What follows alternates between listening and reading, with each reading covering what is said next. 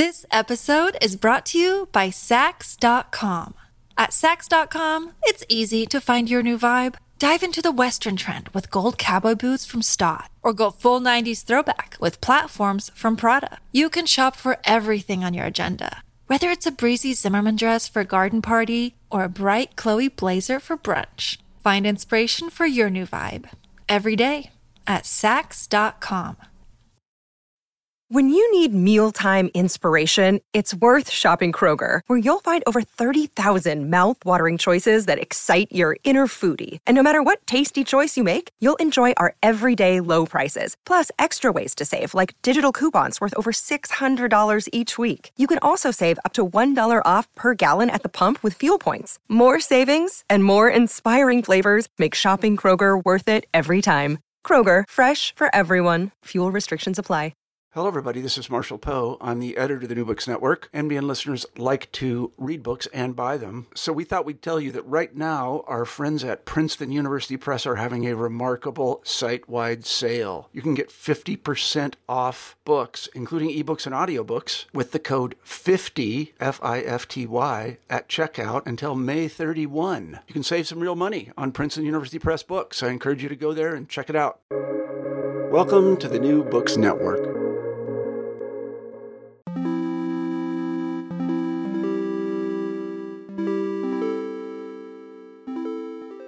Hello and welcome to the New Books Network. I'm Pierre Valençay. For my 40 audio interviews so far, this is perhaps the most difficult one. Not because my guest has been anything other than delightful, but rather because the story we cover is an important one. And yet it's a story that few have wanted to believe, and even some of its protagonists have tried to elude it. The proposal is simple. In the 1990s, a network of 20 centers for contemporary art opened in rapid succession in capitals of the freshly liberated Eastern Europe. These centers were founded by George Soros, the world's most generous contemporary philanthropist, and his Open Society Institute. The Influencing Machine, a book and exhibition by my guest Aaron Moulton, examines the influence of this network on the art practices of the region and the contribution to heralding pro-Western neoliberal values in post-Soviet states. While none of this should be beyond the bounds of art history, Aaron's account has met with skepticism and opposition. The reasons for this receptions have become an extension of the work itself and point to an uncomfortable alliance between the art industry and sometimes obscure and powerful interests.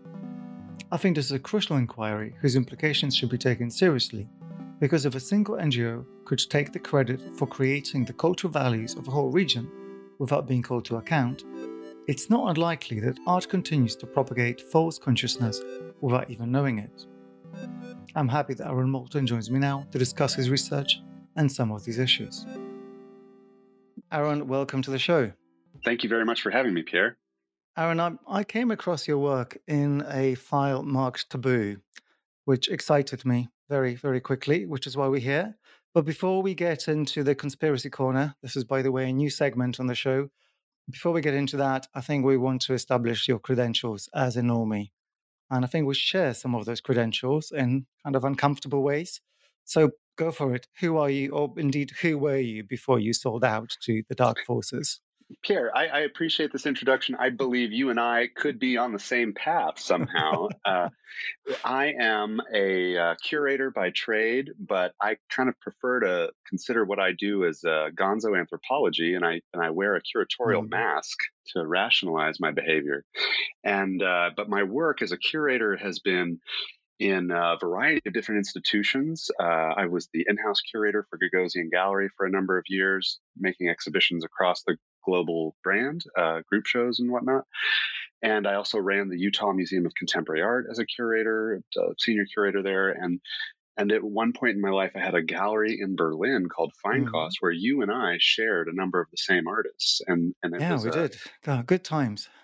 And that's what else to say? I've been in Los Angeles for the last 10 years, and I kind of did this radical project that happened in June at the Ujidowski Castle that we're going to discuss. And I've kind of become in my own right, a cultural refugee. I've moved to Denmark, and it's my wife's homeland, and I'm wanting to raise my kids here for the next 10 years. And figure out how relevant my research is outside of America, because I think in America, the work I've been doing has been hard to place, especially with this kind of strange cultural turns that the country's had. Okay, well, I hope we've piqued our listeners' interest with this a little bit. I have to say that in the video feed that I can see, it looks like you're hiding in a basement, so this cultural refuge isn't going all that well so far. Okay, so as you mentioned, we're going to be talking about an exhibition and a research project which was manifested in Warsaw's Ujazdowski Castle. Your project is called The Influencing Machine. I think we need to get down to the bottom. What is the thesis of your project? Because this is not just an exhibition, but it's rather an attempt to uncover, theorize, and explode a bit of what, as you say, slightly hidden history of contemporary art.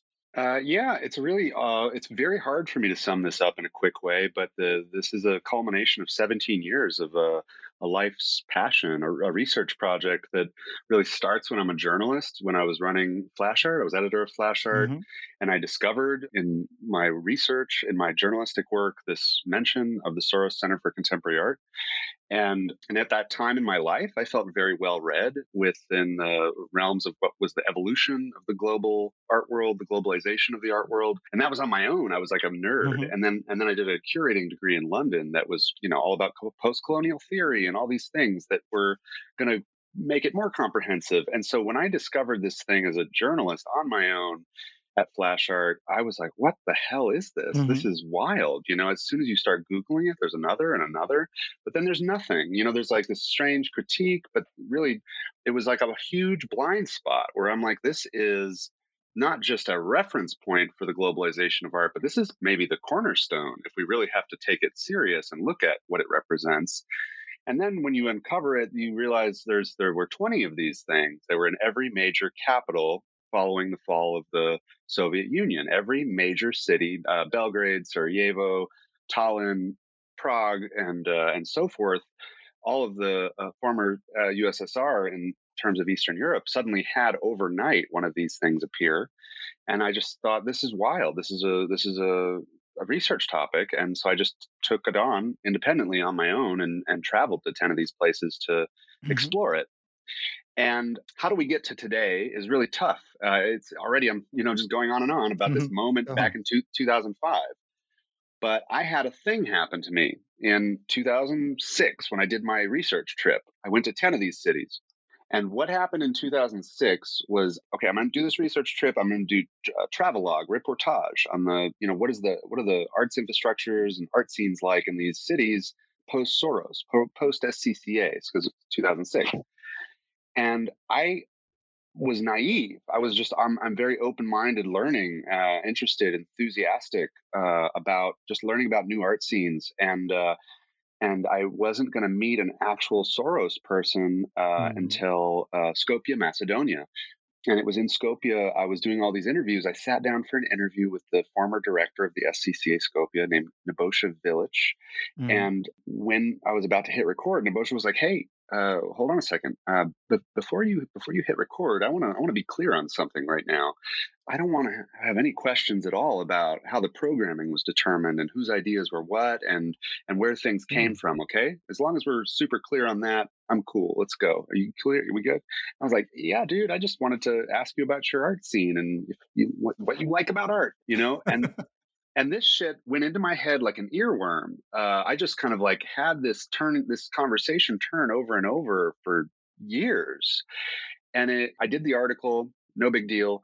I wrote something that would like address neoliberalism and the post-Soros condition. But it was, it's Flash Art. You can only do I did 400 words on the history of the SCCA. And then the rest was travelogue. But the subject maintained itself in my mind in a very passionate way. And then I started my gallery, which was a pan-Eastern European gallery of artists that I met through this research trip and who were I kept very close, intimate dialogue with. And I would always bring this thing up. And my curatorial work was always kind of reflecting ideas of this whole thing.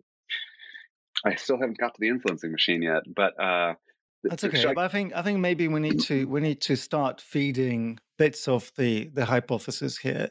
You've already mentioned the Soros Network for contemporary art. And essentially Mhm. what we're going to be looking at is a network of, as you mentioned, 20 of these things, which sprung up across Eastern Europe throughout the 1990s.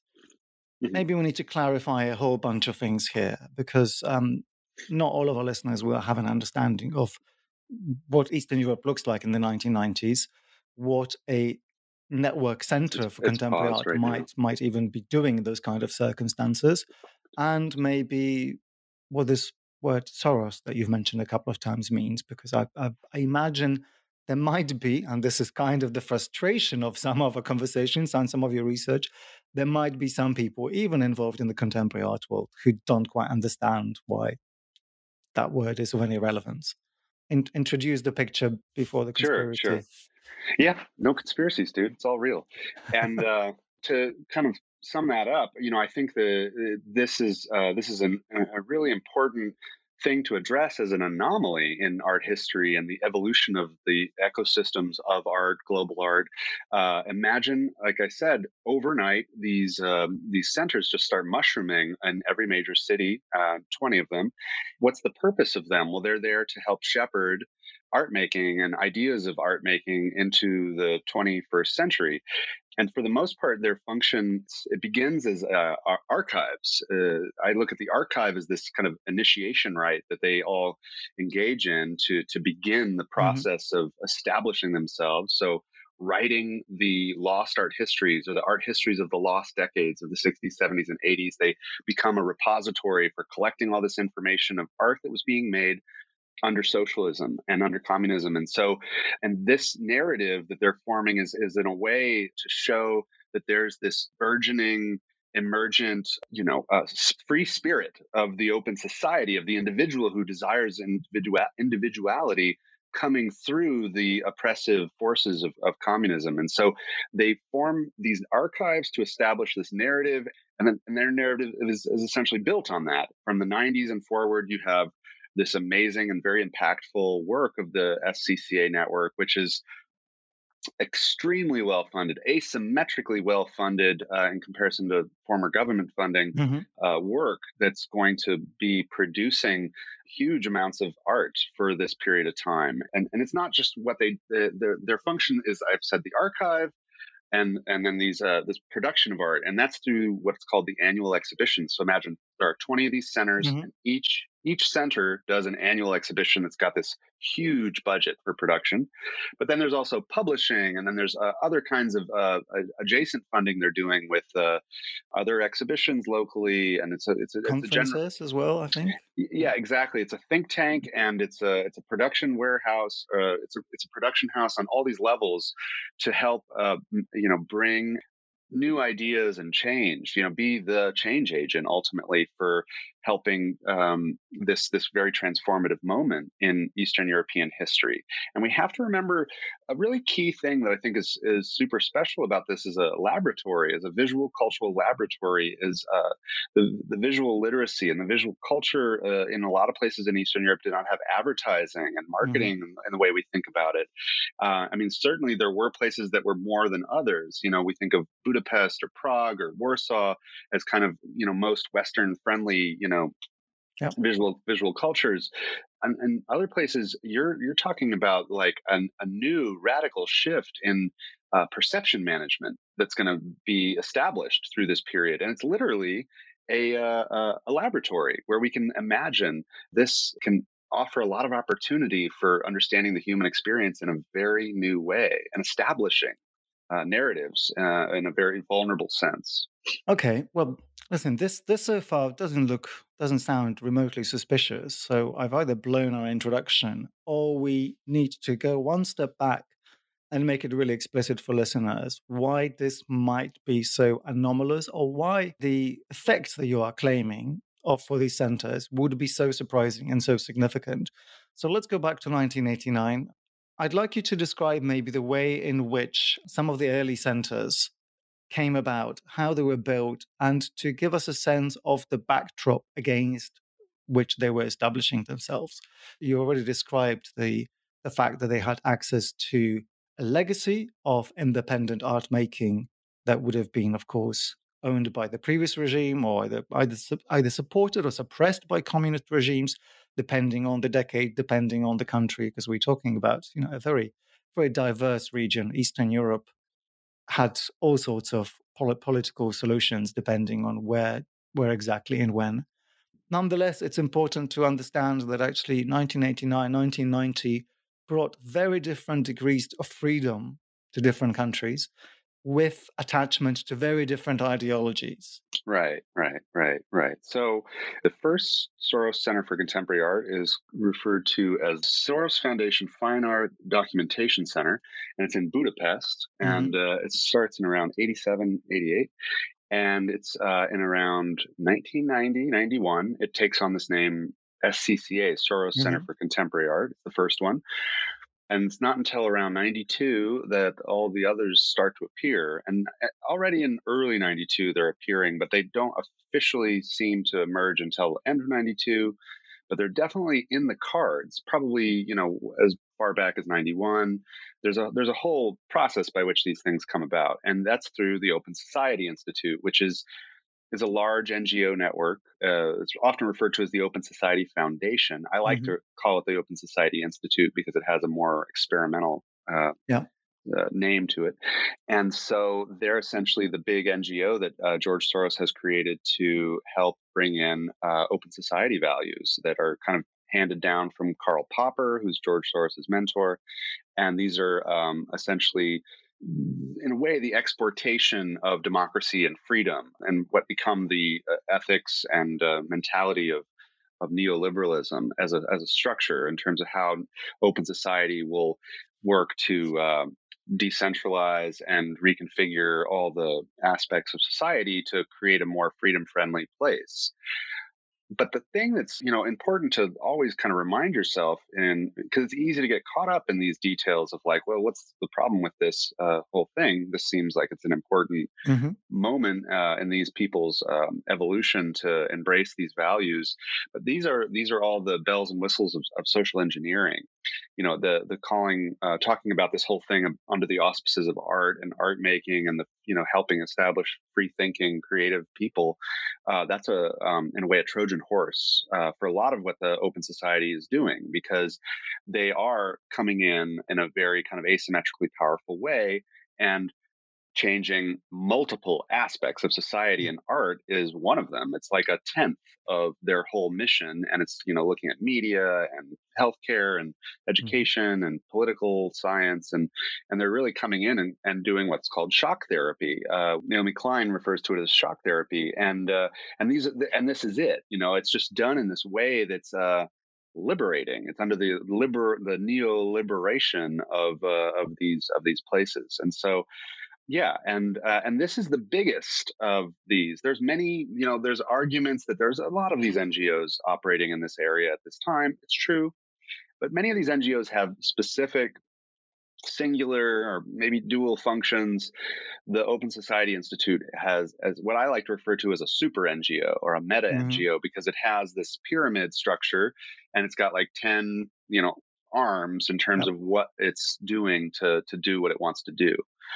Let's make your claim quite explicitly. You are suggesting that the resources extended by Open Society Institute, George Soros's NGO, have made a very significant contribution to the archiving, therefore remembering, of historically resonant art in Eastern Europe, and to the development, the creation of a new field of contemporary art in those countries, and embedding these within slightly wider, democratic, but also capitalist, neoliberal, possibly globalist networks. I mean, this is the surface in a way. I think this is this is the very hard to penetrate surface of all of this, because my thesis really goes into this experimental anomalies that I discover within what this network actually does, that become, really amazing questions, that help reflect on paradoxes of free will and determinism, but also just show very, very advanced ideas of contemporary art as we know it appearing in these places that didn't have it prior. And then the way that the histories get controlled around these things, that it's made to seem like, no, these were, processes of catching up. So it's deep within these details that become hard to see because of philanthropy creates this thing called the halo effect that prevents us from seeing the actual nuts and bolts of agenda and interest and influence and long games of investment or whatever. You see the experiments of social engineering underneath that surface. So shall we go into some of the details, some of these experiments? In the book, you refer to some of the flagship exhibitions that the network produced and a couple of conferences. There were definitely a couple that were slightly bizarre. You referred to a showcase exhibition that took place on a warship in the Crimea, somehow, in the crossfire between Russia and Ukraine. And we're talking, is it already the 2000s or is it still in 1994? Okay, 94. So, foreshadowing everyone. I think it would be good to hear about some of these methods that the network ended up deploying, and maybe also to think about how it reproduced them between one country and another, like how this becomes a stencil for the creation of certain modes of artistic expression and certain values that come with them. My thesis has 3 important points to it, and they all interconnect in a really special way. And I'm arguing that the Soros Center for Contemporary Art Network introduces the most advanced form of socially engaged practice that we've ever seen in the history of this conversation, which is a relatively new one. If you do a kind of a forensic accounting of origins of art historical movements, what happens in the early 90s in Eastern Europe is more advanced than anywhere else in the world. And talking about the collective, the artist as a collective biome moving in a particular way towards a particular topic. There are definitely these examples in history of art of individuals coming up against authoritarian structures, arguably, proto-social engaged practice. But in this case, because of the way the centers operated and the control they had over creative production, you're seeing an entire legion of artists in every single city in a very synchronized way, functioning and turned on as an activist organism. And there's then these really specific aspects of that and what this social engaged practice is. When I argue it's the most advanced, the first argument is that none of these artists were doing this shit prior. They were coerced into doing it because this was the path to freedom. And how are they coerced? Because I think we're going to have to start quantifying some of these claims as we go along. So I think an important thing to talk about is like artists should do whatever they need to do to butter their bread. They need to, whatever they need to do to survive, they should do it. I'm not making a major value judgment here that artists were manipulated or influenced against or with their will. The thing is artists should do whatever they can do to survive. Survival is the true avant-garde of art. And so the reality these people were in was that the artist unions are now falling apart or getting dismantled. And there's this new sheriff in town that's extremely powerful and having 10 times the money of the state in some places. And of course, you want to be at the front of the front lines with that one, because if you get in that door well, the promise of the global market is at your fingertips.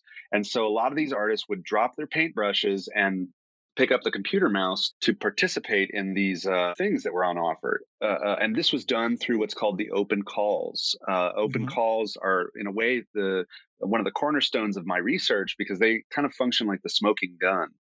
And open calls exist in history, but they don't exist at this level. So in terms of how this influence can be materialized and understood properly, the open call is this moment of inception where artists are expected to make work in accordance with what these briefs told them. And some of these briefs were saying things like, we want you to go into fringe locations of society, mental institutions, slums, gypsy villages, places that were not on artists' radar as places to make work. So they were suddenly expected to have like a strange social consciousness that steps outside of the ego of their creative practice. And so already from these open calls, that's the point of inception or point zero where their practice has been forced to change, and it's coerced because there's this promise that comes along with all of this.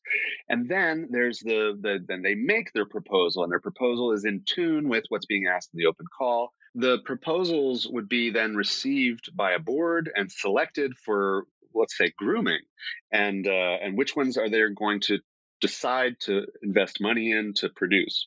Mm-hmm. And then there's this point in which the production then happens. And I'm speaking very generally right now. Yeah. Each one is a case study, each of these annual exhibitions and the way that, create situations for production. We have to think about them each individually. But to speak generally, there is this process that I'm referring to. How many of them were there across the network? Do you have a sense? There were 20 centers. Each one did an annual exhibition every year. So hundreds. There's like borderline 200, but the years that I focus on are 92 to 95. Mm-hmm. Everything that happens in that period, because that's when the network is the most vulnerable.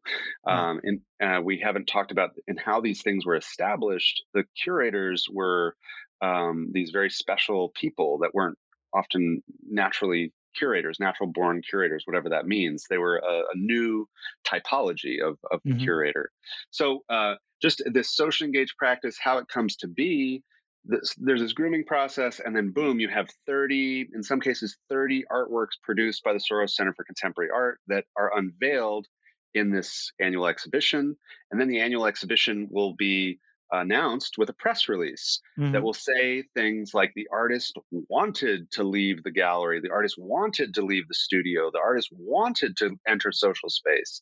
And so there's this funny way in which they turn it into the artist's natural desire to do these things that were going out into society to, in a sense, perform the duties, experimental duties of the NGO. And so whereas the open call made them essentially do it. It encouraged is the right word, but if you're a desperate artist in Bucharest, Romania, you'll do whatever you need to do to maybe get that foothold in this promise. I'm going to interrupt you here and say that if you had presented this narrative to me and rather than Eastern Europe said the United Kingdom, and rather than 92 said 99 under the auspices of New Labour, I would have said that all of this completely tracks. Because in Western Europe, in the UK arts policy networks and their implications throughout the rest of Western Europe, social practice gets established in exactly this way. I wonder if I can ask you for some examples. Can we point, at the risk of being a little bit utilitarian, a little bit, let's be art historians, who are the artists who have been created, who've been made, whose careers have been internationally recognized through these processes? So, and to follow what you just said, let's look at this as the beta test for what you just talked about, because it is quite a bit earlier. The way to really talk about this, I think talking about it as art is a way to misunderstand it. It's a part of this halo effect thing. So when we call what the Soros Centers for Contemporary Art did as art, or the production of art, it's like it's no different from the way we call that data gathering stuff cookies, right? Yeah. So it's like this funny way to protect yourself. And why would you think twice about this as art? The problem with the history of this is nobody remembers a single artwork that came out of this enormous production house of the SCCA history. That's a sign of success, I'd say. And these are, in some cases, some of the most well-funded and technologically advanced artworks of their time by long shots, right? There's no one who's going to be like, oh man, remember that great SCCA work? I can tell you a bunch of them, but I don't think many people would be able to, and certainly not in a very generic way. So we'll talk about the Battleship Show, I think, in a minute. And that's where you, I think, get probably the most iconic art. But the way to talk about this is through the curators. So if I can just jump into my second thesis proposal. First is about this most advanced form of socially engaged practice that we've ever seen in the history of art. Do a forensic accounting the way we do about histories of pop art, land art, origins of this behavior. Look at it through socially engaged practice, and you arrive at this enormous black hole called the Soros Center for Contemporary Art Network. The next part of my thesis is you see the most advanced form of the curator that we've ever seen in the history of the profession, and it's arguably at the birth of the professionalization of the curator. It's at the time when all these curating programs are being established at Royal College of Art, Bard, and elsewhere, Magasin, and etc. Yeah. And this is a typology of the curator that we've never seen before.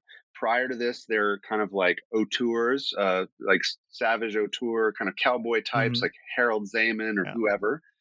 These curators are coming from very different kinds of backgrounds, some of them dissidents, poets, and some actually coming from art history. But a whole kind of new army of people is just born overnight and given an incredible amount of power. These practices aren't just naturally existing. Many people in Estonia, it's argued that they didn't know what the curator was until the arrival of the SCCA network. So to talk about what are the cornerstone achievements, what are the things that stick out? Well, there's this.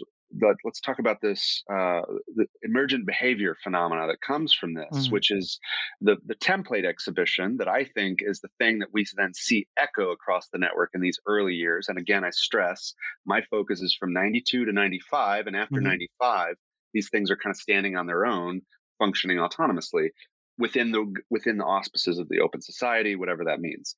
Yeah. But there's this early moment where nobody knows exactly what they're doing and what's expected of them. And there's this executive director named Susie Masoli, who's the architect of the whole network, who is the guiding force of everything that they will then do in those early years.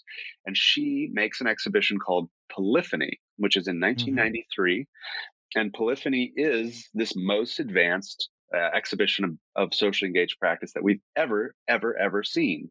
And it's essentially an exhibition about bureaucracy, using bureaucracy as a medium, as a raw material for artists and for curators. It's about monument therapy, thinking about how artists can go into public space and reimagine the potentials of your monuments. It's also about reimagining what public space means. If you look at the open call for Polyphony, it is literally a manifesto of some of the most militarized ideas of socially engaged practice ever. And it's a recipe. And you should look at it like one, like as a manifesto and a recipe. And it's literally asking a lot of artists who did not have these practices to do things that were going to, take them outside of their comfort zone, to put it mildly. And it would provide them, in addition to this manifesto ideological guidance, technological guidance. There's this promise of allowing them access to different kinds of technological innovation that they would never have access to. And that ranges from media, publishing, TV, radio, even the Open Society Institute lays a lot of the infrastructure for most of the internet that happens throughout Eastern Europe in the 90s. All the earliest internet infrastructure in terms of laying fiber optic cables, setting up SatNet connections, it happens through the Open Society Institute. And so these artists are also given this strange access to this as well. And in some cases, we're talking about a very unorthodox way of understanding what the artist practice is. And this is where my third thesis comes in, which is the idea of tactical media as an emergent behavior. And it comes through this adjacent way that's happening through net culture at the time, network culture that happens to be highly lubricated by what the Open Society is offering, and taking some of the most advanced thinkers of what become fathers and mothers of tactical media and giving them incredible agency to develop their philosophy and apply it. So it's not just this thing that's kind of formed in an academic vacuum. It's literally the nuts and bolts of laboratory thinking. And tactical media is not art. Tactical media is the weaponization.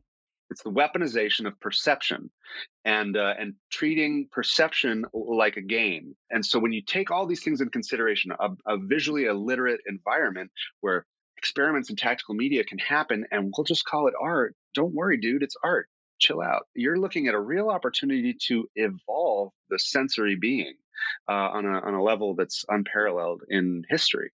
So look, in all of this, there's a constant undertone that we have the population of artists who are, by definition, innocent. Let's assume they don't know what's being done to them. Let's assume, as per Zizek, that they don't know what they're doing, but they are doing it. And you describe this kind of bureaucratic cadre of curators who are, if we're being completely unkind, they're being manipulators par excellence, but they're also they're following a certain idea. You describe in the book a character called Bill McAllister, who becomes the director of curatorial policy for the network, which is a kind of job title that we understand from museums now. But how do we square this idea that we have experimentation, whether it's to do with developing this laboratory for social practice all these years before Nicolas Bourriot supposedly invented social practice and relational aesthetics for Western Europe?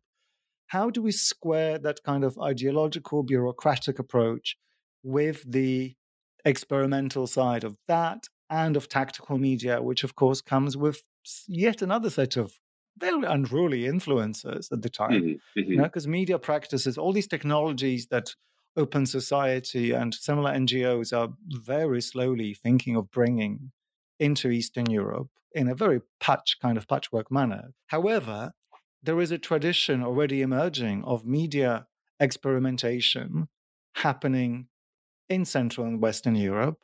I, funny enough, interviewed Gert Loving, who features in your exhibition. I interviewed him just a few weeks ago for the program, and he's a big protagonist. So this is where the machine is. Think about the network. If you look at the map, it's these 20 centers. There's this early period where they're all vulnerable. There's a thing that I've mapped, and I'm talking about the years 92 to 95, where I've mapped all the exhibition histories of these places, and I've pinpointed exhibitions that have almost like a mimicry of each other. There's a like-mindedness is the nice way to put it. And in fact, there's this impossibility when we think of the timing of these things in terms of in a pre-digital era, the passage of information across borders in the Western art world in a normal day is never going to be this way that we're seeing in Eastern Europe in the early 90s. You actually see a simultaneous emergence of behavior happening at the exact same time, all these places creating the same ideas, the same kinds of ideas of exhibitions. And that's where it becomes really interesting. That's where you have to truly acknowledge there's an anomaly here. It's not just these three things that I said of social engaged practice deployed through advanced curatorial practice with a nugget of tactical media inside of it. It's the machine that turns it on and makes it everywhere at once. And when you think about it like that, like a virus, when you look at it from the macro view, it's something that's phenomenal. This episode is brought to you by Saks.com. At Saks.com, it's easy to find your new vibe. Dive into the Western trend with gold cowboy boots from Stott, or go full 90s throwback with platforms from Prada. You can shop for everything on your agenda, whether it's a breezy Zimmermann dress for a garden party or a bright Chloe blazer for brunch. Find inspiration for your new vibe every day at Saks.com. How do we evaluate it? How do we know, given that you claim that those histories have been forgotten, and I think we're both kind of compromised subjects here because we haven't lived in Eastern Europe for the last 20 years, so we can't really feel it in our bones whether these histories are indeed embedded. You claim that the history of the network is largely forgotten, that the archive of the network, in the way that you described your interview with one of the directors, essentially people go out and say, like, no, this is off my record. You even mentioned that some of the kind of more luminary members of the network have scrubbed their activities from their CVs, which isn't exactly evidence, but still.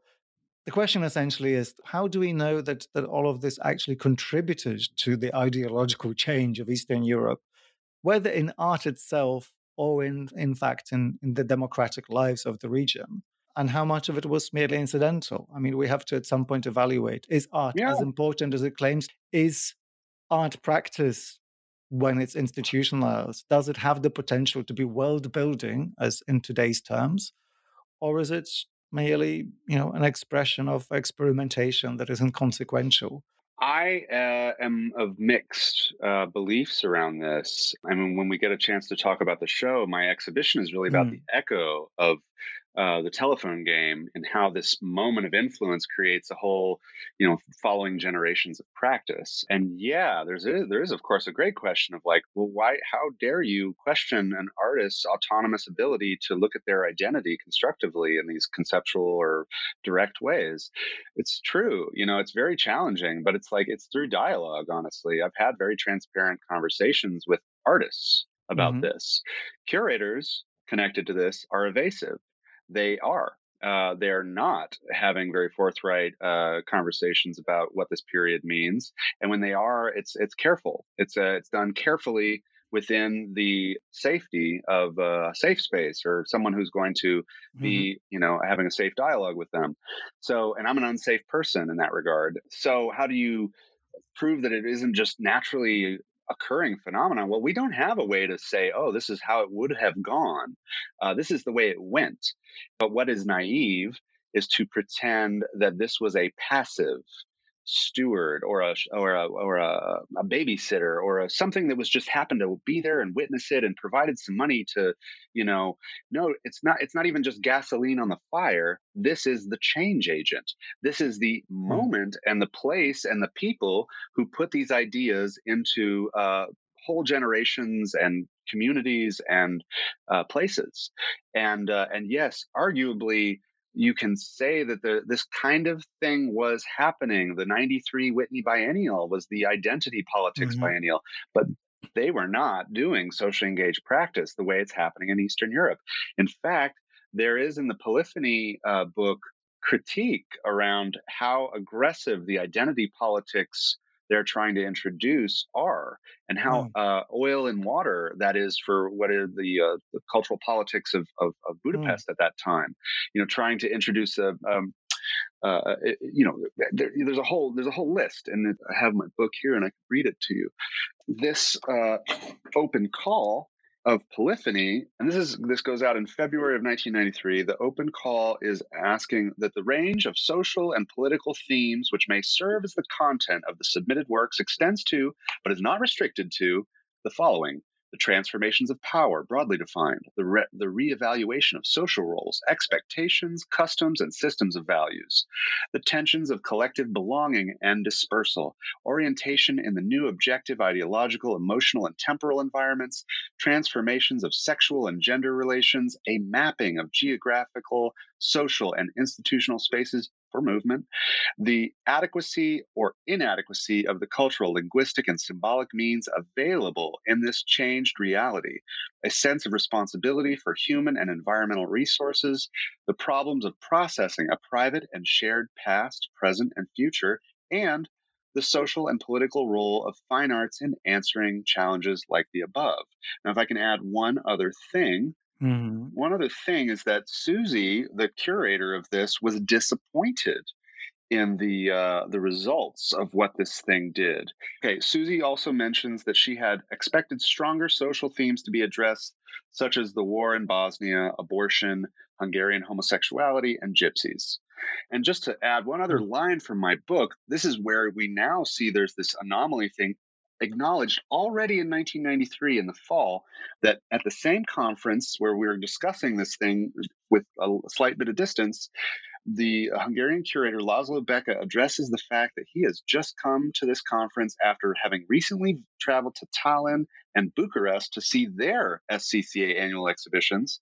And the Tallinn exhibition and the Bucharest exhibition are asking the same questions that we are discussing here. And he's blown away. And the radical thing, the detail that always that I shiver with when I think about what this could mean from a context point of view. I talked to an archivist from the SCCA Tallinn, who's a young person now functioning as the archivist, and she said, when I asked her about this socially engaged practice thing that happened there, she's like, you're right, it landed here like a UFO.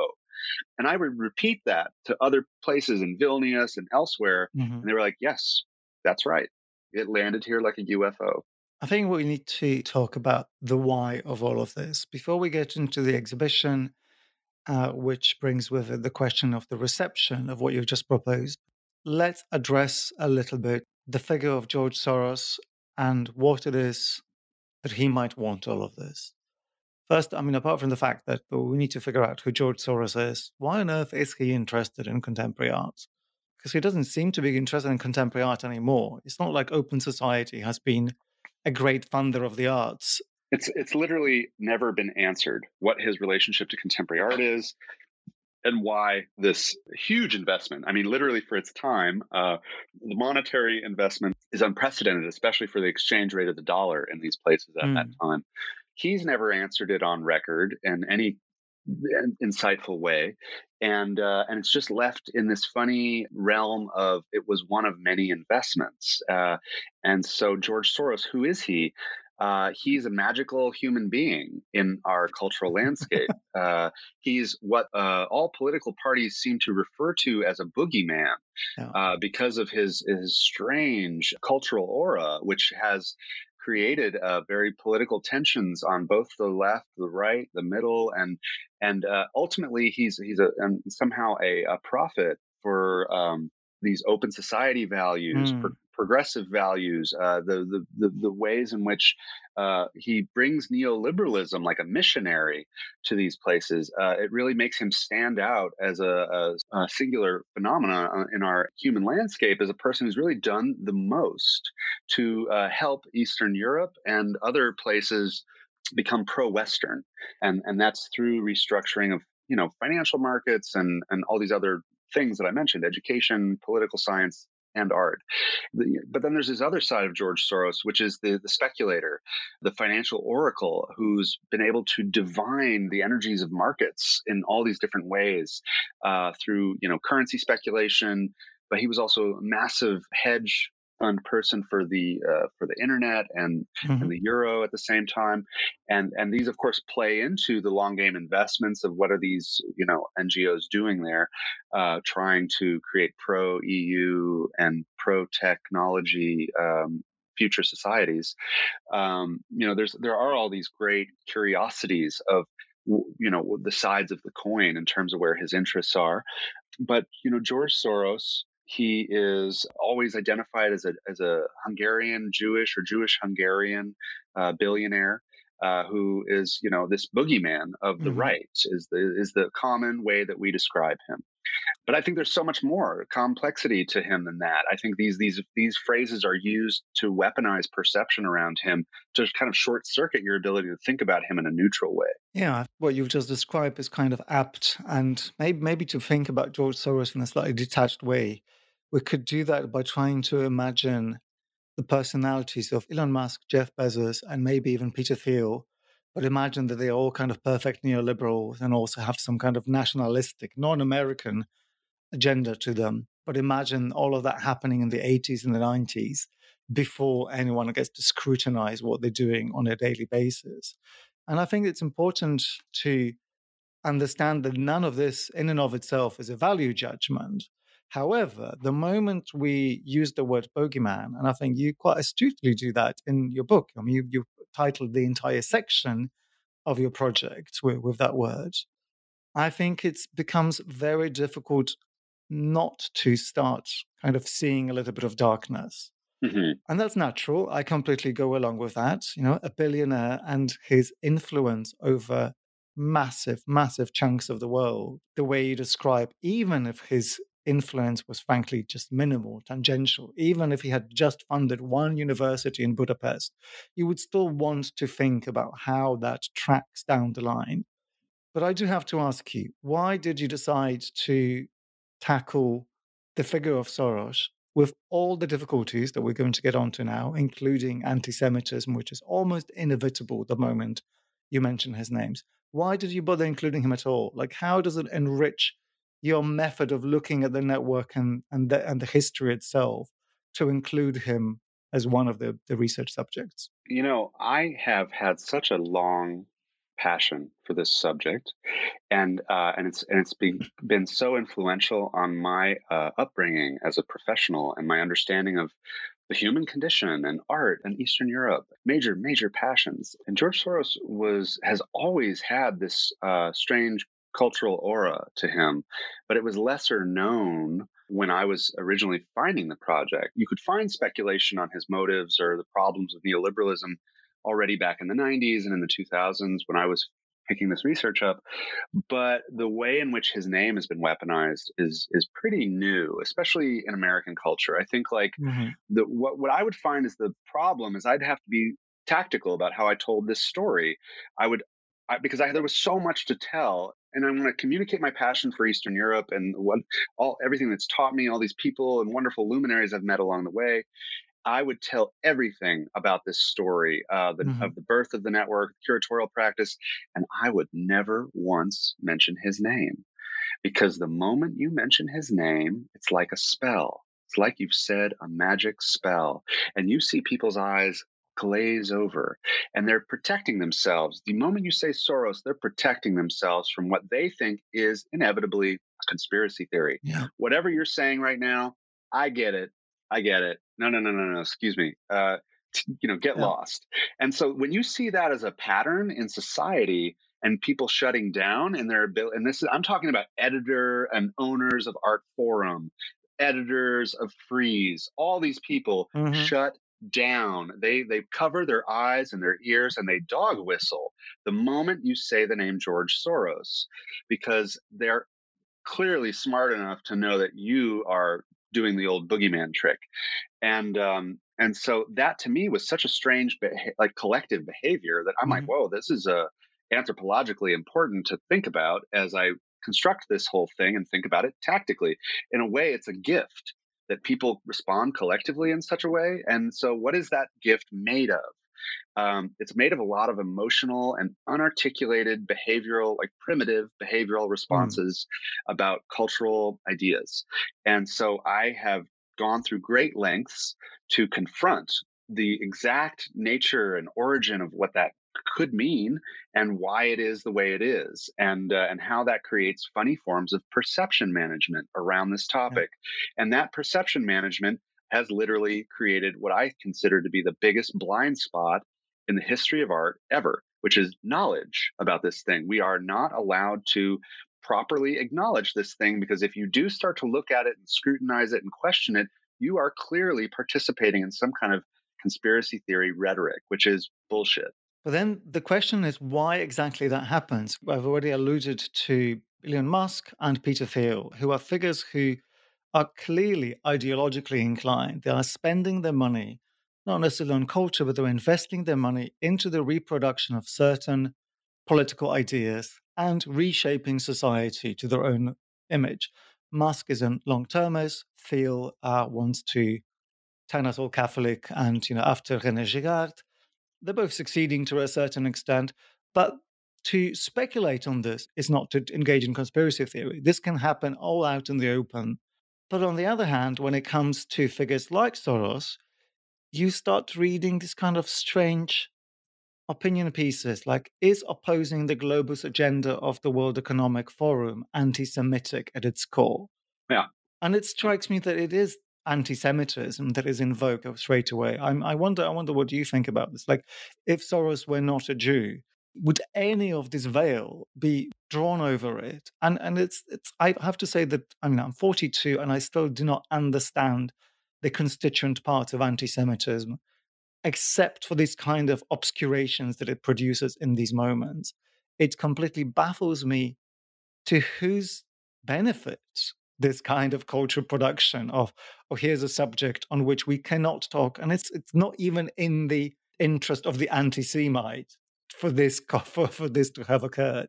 I would like to actually address it from a point of view of anthropology. And there's a thing that's really important to address, especially when we talk about ideas of magical thinking across cultures. We have a thing called the evil eye. And the evil eye is it manifests itself on a whole variety of levels all through the human experience. Even the irreligious one or the atheist uses the evil eye all the time, and it's through irony.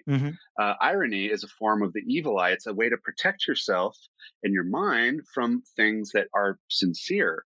And so irony is very actively weaponized in places that you're going to, want to not be exposed to ideas that are going to hurt you. And so that's and irony and parody, they function in this funny way. That's a performative relationship to the evil eye. Anti-Semitism, anti-Semitic call out is another one of these ways in which it helps protect and hide and obscure an issue. And I think it's important to really use really direct terminology like that, because until we have a grown-up big boy conversation about what are the mechanisms of anti-Semitic call out, what are the rules of anti-Semitism, because they're vast. When you actually start to explore them and try to look at them as a recipe or as a rule book, it breaks down really hard and fast into like it's nebulous and could be anything. It's basically anything that one doesn't like. To a certain degree can be called that. Yeah. But what I'm fascinated by is when it's used to short circuit conversations. So like the idea that we can translate now words like elites or globalization or all these things, like thinking critically about these ideas as now they translate into having a tinge of anti-Semitism to them. I mean, give me a break. Let's talk about it. This sounds like we're bordering on voodoo in language. I mean, it's almost like that. This mechanism is anti-Semitism itself, if anything. Surely we're getting to the point where just the mere discussion. Yeah. Just the mere discussion we're having can somehow be called anti-Semitic because it's asking us to think in a meta way about this very weaponized spell that exists in language. And so without being anti-Semitic, I think that it matters not that George Soros is Jewish. I think the fact that he is Jewish is something that's actively used by the media to initiate an anti-Semitic call and response situation, to introduce him as a Jewish billionaire who is the boogeyman of the right. These are tactics of perception that have already swept your leg in his byline, that if you're not already convinced that this is a problem, if you're thinking twice, you might be an anti-Semite. And so there's all these things that happen in taking the media as a case study for how this topic is managed and the perception around it is managed. The usage of anti-Semitism to help weaponize or create sectarian thought patterns in your audience is already very abundant with a subject like George Soros. So it's important to step back and just look at this like thing as a pattern and relate it to folkloric patterns that relate to superstition and how we create protections against good and evil, and how they make us question ourselves and our own value judgments in the face of what could be something that's good or evil. Let's make it a quick judgment, and so these are these are ways in which we short circuit the human mind. The moment that word appears, all bets are off. But kind of understand now why you would have gone and invested so much into that discussion. But of course, the frustration is that it does not, in any sense, function as a palate cleanser. You don't end up writing a chapter about this mysticization of George Soros and the weaponization of anti-Semitism, because you ended up with, if anything more, you have done nothing to silence the dog whistle, because that's not really under your control, and you end up with an extra problem to deal with. So I just want to say quickly, I did not create these rules. I did not create the rules that we're only allowed to talk about George Soros through the lens of conspiracy theory that could then be quickly spun into an anti-Semitic conspiracy theory. I did not create those rules. Those rules are what were given to me. And in accepting the challenge of what those rules offer, I merely did my role to help decolonize that space, a la what I was taught through the language of curatorial practice and even the Soros Center for Contemporary Art Network's rhetorical devices. And so I just want to quickly say that I've cursed my book. You know, my book has a curse inside of it that you are now. Oh, you thought that I couldn't talk about this without having to constantly butt up against this crazy conspiracy theory? Well, now you have no choice but to eat it too. Yeah. So maybe now let's get to the exhibition, because I think if anything is going to save us, it's maybe to try to think through these things in aesthetic terms. I didn't have the chance to see the show, but there was ample documentation, and I know a few of the artists involved, and I've had the joy to even exhibit one of the works that you showed in my gallery at one point. And it's clear that you are trying to do all these things at the same time to give a sense of the archive, the legacy, to give a sense of some of the mechanisms by which the network might have spread its influence. And you do that by just illustrating the fact that some artists are aware of this, maybe 20, 30 years too late, but some of them are. And then you do have a section devoted to Soros. Maybe you could talk us a little bit through the method of the exhibition and how it helps to communicate, or maybe how it hinders the communication of some of these ideas. My practice is rooted in gonzo anthropology, but it in particular is participatory anthropology. And I am a strong believer in invocation and channeling and embodying. As I make a cosmology, which we can call an exhibition or a temporary autonomous zone, to make it recursive. Because when it becomes recursive, it becomes like a portal, not just to look at and about something, but to be of and essentially the thing itself, and as an experience, as a subject, and so forth. Hard to explain, but this is a methodology that I've come up with. And so what I've done here is I've taken all the tricks that I've learned from making an archive about the curatorial practice of the network, and I've turned that into patterns of these ideas of monument therapy and neoliberation, or precarity of the avant-garde, or Soros realism, this new identitarianism that's specific to the network. And so I've made these galleries that have allowed me an opportunity to think categorically about ideologically infused artwork. It allowed me to deal with ideas of revolution in one gallery, or the breakdown of structures in another, or semiotic shamanism.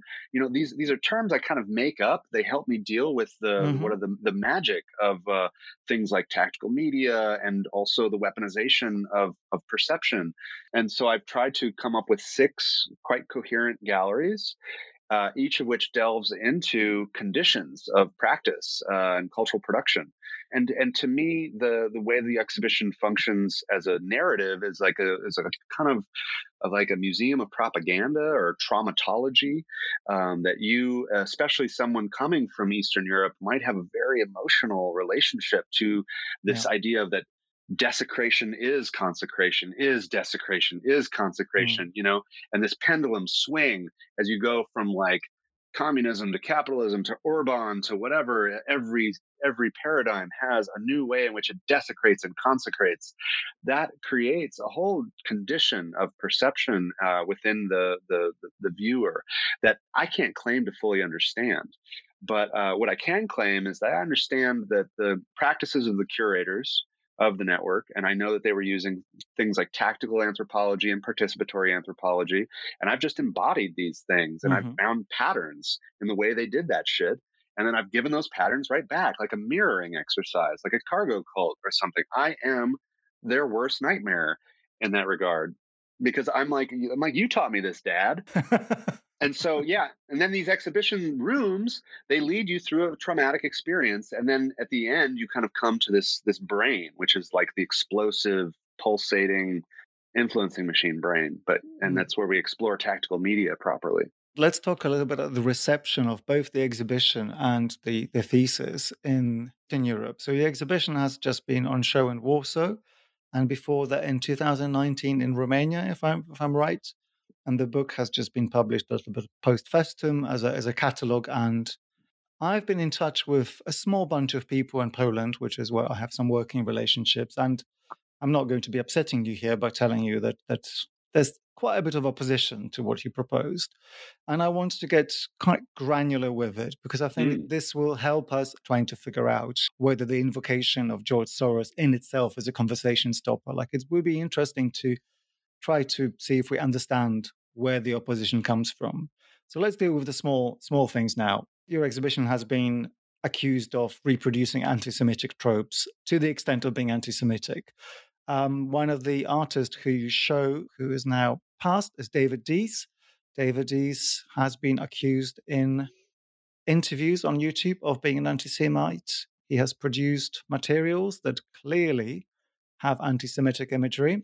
The Anti-Defamation League claims in the blog post that he's an anti-Semite. I think I understand why you would, even knowing all that, why you would make a point of showing some of this work. But of course, nobody who would have accused you of anti-Semitism went and saw the exhibition. So how do you motivate this kind of work? I think it's so naive to just write him off as an anti-Semite. He is probably one of the most open-minded conspiracy theorists from like an OG era of conspiracy theory thinking. And like, there's no way you can just dismiss his entire practice as anti-Semitic. This guy is from a time when anti-vaxxing was a liberal phenomenon, was a hippie leftist phenomenon. So it's like, it's so amazing how we retrofit ideas, especially with conspiracy theory. And we've done this short circuitry thing of just assuming all conspiracy is right wing and all conspiracy leads to anti-Semitism. This is crazy and unfair to what is a really rich area of human sci-fi thinking. And so, and David Dees is the ambassador of somebody who's created a visual culture of conspiracy theory that is undeniably powerful. And yes, it certainly does have a lot of what we can call anti-Semitic rhetoric in it, but it is not 100% exclusively that, and nor did I include anything of his anti-Semitic work in my show. That's the funny irony of this, is like, I included the stuff around misinformation and false flags and the EU and, you know, the way in which this fight over Ukraine is taking place and was taking place in 2014. You know, the fact that Michael Jackson was maybe a pedophile does not make me stop listening to Michael Jackson. He's a great artist. And the problem with David Dees is that he has actually inspired generations of people that the art world is not willing to recognize because they operate in the dark corners of visual culture, meme culture, 4chan, this, that, and the other. And I'm not trying to privilege hate speech or wacky stuff. I'm an anthropologist. I make a full spectrum, whether you like it or not. Socially engaged practice should not feel good. It shouldn't always be this thing that's made to be fucking holistic to your agenda. Sometimes I put up a mirror and it's going to hurt and it's going to be painful, and you deserve it if you feel those feelings. That means it's working. And so the whole problem with demonizing David Dees and using this word anti-Semite as a way to disappear his entire practice is fully ignorant. Honestly, it's an ignorant behavior, and to not see the value of what he means in my show, on top of that, that is just like hyperbolic ignorance, in my opinion. Yeah, I mean, it's incredibly frustrating because, again, this is invocation. Even though, you know, having spent a few minutes online trying to figure out the kinds of work that he had produced, I don't think we can absolve him completely of anti-Semitism and fine. I'm not going to defend him. Yeah, that completely agree. That's beside the point. But I think we still, just this so boring, but it needs to be said, we are in a universe in which, in an artistic practice, retweets are endorsements. And clearly this is not what you're doing. And maybe there is a little bit of a gap between the anthropology, which you say you're practicing, and the exhibition practice. But it frankly baffles me that this is the material, this is the subject matter upon which this problem would manifest, given that we've been investigating things through visual cultures, left, right, and center. Tip of the iceberg, though, dude. I mean, it's like, I put David Dees in a show, but I did a fucking major exhibition about George Soros at what's the world's first right-wing contemporary art museum. At that point, I'm going to just continue adding as many insults to injury as I can to test the waters and you know, to create a provocative situation. And it's not just for fun. Okay, let's take this one step by step, because I think this is important. You've been a little bit of a drive-by shooting victim of a much larger situation that is taking place in Poland. I don't know, you can tell me in a moment whether this has also been the case in maybe some of the other places that you've been launching the book and talking about the project. But for listeners, contemporary art scene in Poland has been completely taken over by the government, which is broadly populist, broadly anti-liberal, so, you know, quote, right-wing. And I do count friends amongst people who have either lost jobs or are about to lose jobs in senior curatorial positions. Now, Ujazdowski Castle, the CCA, Center for Contemporary Art, in which your exhibition just was, Aaron, was, I think, one of the first to go. The place has been essentially under boycott from the local art scene for now over a year. I wouldn't be surprised if your show has got not a single response in the Polish press. Now, this is sort of important to figure out, because what you are doing in your thesis is not in and of itself a right-wing message. And from our conversations before, in fact, I sense some hesitation from from this kind of automatic assumptions that the right has answers. I don't think that academically it follows that we need to be looking in that direction because there truth lies. I mean, there's nothing to suggest that. How do you, beyond this kind of challenge that you just proposed? No, it's fun. We making everyone swallow the red pill. What do we do when the audience just doesn't want to know? It's almost like the anti-Semitic trope, because what you are proposing comes from the right, from this tainted milieu. Everything you have to say is worthless. Now, what do we do about this? Because the political project relies on us being able to get through these kind of barriers. Mm-hmm, mm-hmm. Look, I'm my industry's worst nightmare because I am the ultimate insider. I've worked for Larry Gagosian. I've worked for auction houses. I've run museums. I've done my fair share to be a good liberal. And I am an anomaly of a liberal. I am a radicalized conspiracy theorist liberal. I am a liberal who is willing to pursue religious dimensions of practice. All these things that really are shut down in our industry as naive or ignorant or problematic or whatever. I have opened my mind to all forms of ideology, not to adopt them, but to steal from them as a way to keep my toolkit open. And so when I heard about the Ujazdowski Castle, it was deep in COVID lockdown, and somebody sent me an article, and I was like, there's something wrong with this article. This way in which it's portrayed, I can read between, it was a New York Times article, and I could read between the lines right then. I'm like, this is a hatchet job. This is a PR campaign. And this, to me, looks like a very intentional effort to misread, misunderstand, and misguide all perception around this thing as purely dangerous. Don't touch it. Look away quick. Let's drop in a bunch of dog whistle words to make our reader naturally respond the way we want them to. And when I read that shit, when you tell me don't look, I look harder. Actually, I have like this strange, it's not like I like negative energy. It's not like I like evil, but the mere power that society gives it forces me to look at it.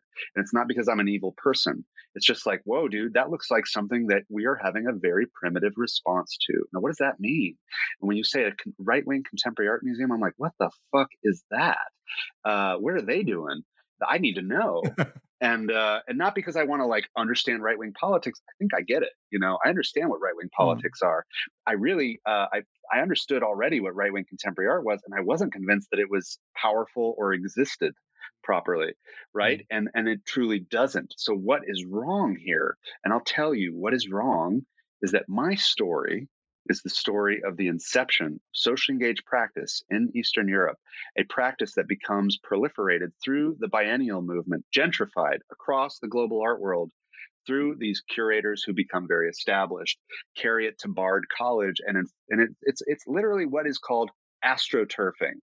They astroturf the art world with this socially engaged practice idea, and then one day, Daddy comes home to roost. Frankenstein's monster has come home, and that's what this right-wing art museum is. They are literally mirroring our socially engaged practice back to us. And then they found me, a chaos agent, a neutral person who was willing to take a project that I knew could be politicized and which is about socially engaged practice, and they contextualize it for me. So it's like all these great opportunities, honestly. I only see everything around this as a gift, and that's a semantic shift in language I can do with anything that you tell me is a challenge. It's going to be this, it's going to be this, it's going to be this. I'm like, you're telling me I get all these things for Christmas? Let's go.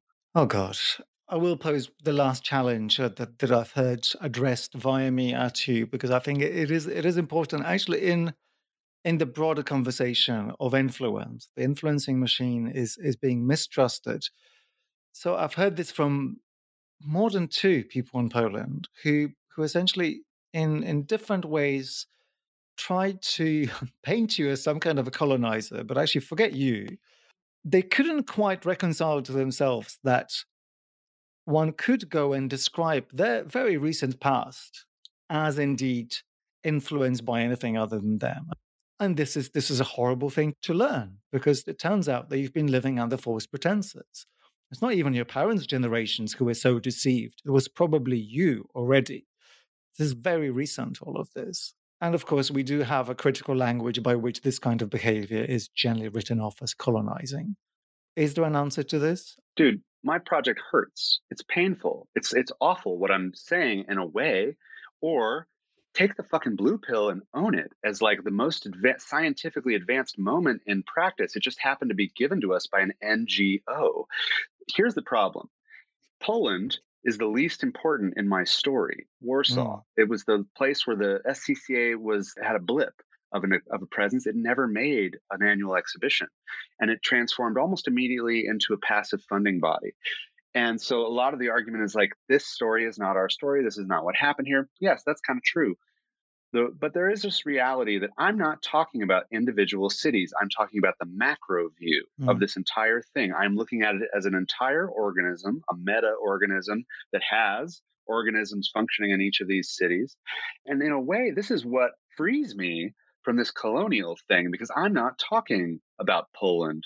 I'm not talking about Romania. I'm talking about an NGO, which happens to be an American NGO. So it's like I'm talking about my people. If we want to be really frank, it just happens to be an issue that's symptomatic of their people. You know, where they've been made into, you know, some what's that word, iatrogenic kind of thing, where it's like the way in which this was introduced has created these problems. And you know, ultimately, this thing is unfortunate. This story, it's an ugly story, because it really makes a lot of. It's not just the contemporary art world of Eastern Europe; it's all of it. Honestly, it's the entirety. When we start to dig now, if we want to keep the conspiracy vibe going, just for the sake of having good, open-minded energy, why don't we look at the relationship of BARD to the Open Society University Network? It's not recent that Open Society has set up shop there. They've been there since the beginning. These curators that were from the SCCA network, they were teaching there already back in '93. Maria Hlavajova had a class and had a syllabus. There is this real question about the presence of the institutionalization of the curator having origins in this story. And that, when we think about Budapest and Hungary as a microcosm, and how pervasive the idea of the lobby, or whatever you want to call the person who is aligned with the Soros, the right wing calls them moles, Soros moles. This whole thing, it starts to really get scary. You know, when you think that Marta Kutsma, who ran SCCA Kiev, is Dean of Arts at Yale. You know, wow, that's quite an Al Qaeda map. You know, when we start to break it down, and Marta Kutsma is a great example. She's someone who's never done interviews. We didn't even get to talk about the Battleship show. So, so these are people that have benefited greatly from their involvement in a social engineering experiment, and they've done their due diligence to hide it in all kinds of ways, and that's passive mostly. But there's the occasional ways in which it's actively hidden, and certainly when you call critics of it having anti-Semitic motivation, that's a form of hiding it, because it's like those people in Poland, when put on the spot, you know, I just did these public events. I am so excited for someone to come up and to my face, test me, test my knowledge, test my ability to talk about this, you know, because I am an outsider. I am a tourist, but I have interviewed everyone. I've interviewed more than any of the most advanced academics around this subject. I've had the most contact with Susie Masoli, who's the architect of this thing. I spent a week at her house with a film crew. No one can claim that. Everyone who claims to be an expert or who is pissed off about my project is either peripheral or is from some generation that doesn't matter, to be quite honest with you. And so, like, they should shut the fuck up unless they have something like a follow-up argument, because it's really easy to go and say, to do a mic drop on my thing and be like, he's wrong, he's an American, he's an anti-Semite. Prove it. Right. I'm not entirely sure whether we're going to be inviting these open mic contributions to the program. We've already spent way more than an hour talking about this. Sorry, dude. Aaron, no, don't be sorry. I'm kind of excited with you. I started this conversation thinking that I would try to be fair and do right by your critics. And maybe I've tried and failed. But I think my listeners will know that I'm also quite prone to the odd conspiracy theory. It's not because I think there's anything particularly exciting about this mode of behavior, but because there are so many transparent conspiracies in which we in the art world willingly participate and have participated for years. And the kind of problems in propagating the research that you have just described, in my very, very narrow and brief career as an investigative journalist over the last year or so, I've encountered blocks to one critique after another from people who should know better. It's very strange how tight these institutions are. Well, but in fact, it's not strange at all. This is what institutions do. The contemporary art world is, in fact, a very, very good scene for keeping liberal values and capitalism together. And I'm going to say kudos to George Soros for, without any understanding of what contemporary art was and without, as far as we know, any real interest in aesthetics, he got it right. Well, and I also just say this is not a conspiracy theory. This is art history. It's just an art history that we've somehow not been given. And the other way to turn that around is all histories are conspiracy theories. They're somehow, these major demonstrations of control and influence, and who writes what. I take it you're not looking for a job within an academic department. I don't think that was the wrong thing to say. I'm going to be an adjunct lecturer for an Institute of Witchcraft in Romania. I think we might have to save that for another conversation. Aaron, thank you very much for the story and for your work. Good luck. Thank you so much, buddy. The Influencing Machine by Aaron Moulton was staged and is published by CCA Ujazdowski Castle. I'm Pierre Lancet, and the New Books Network editor is Marshall Poe.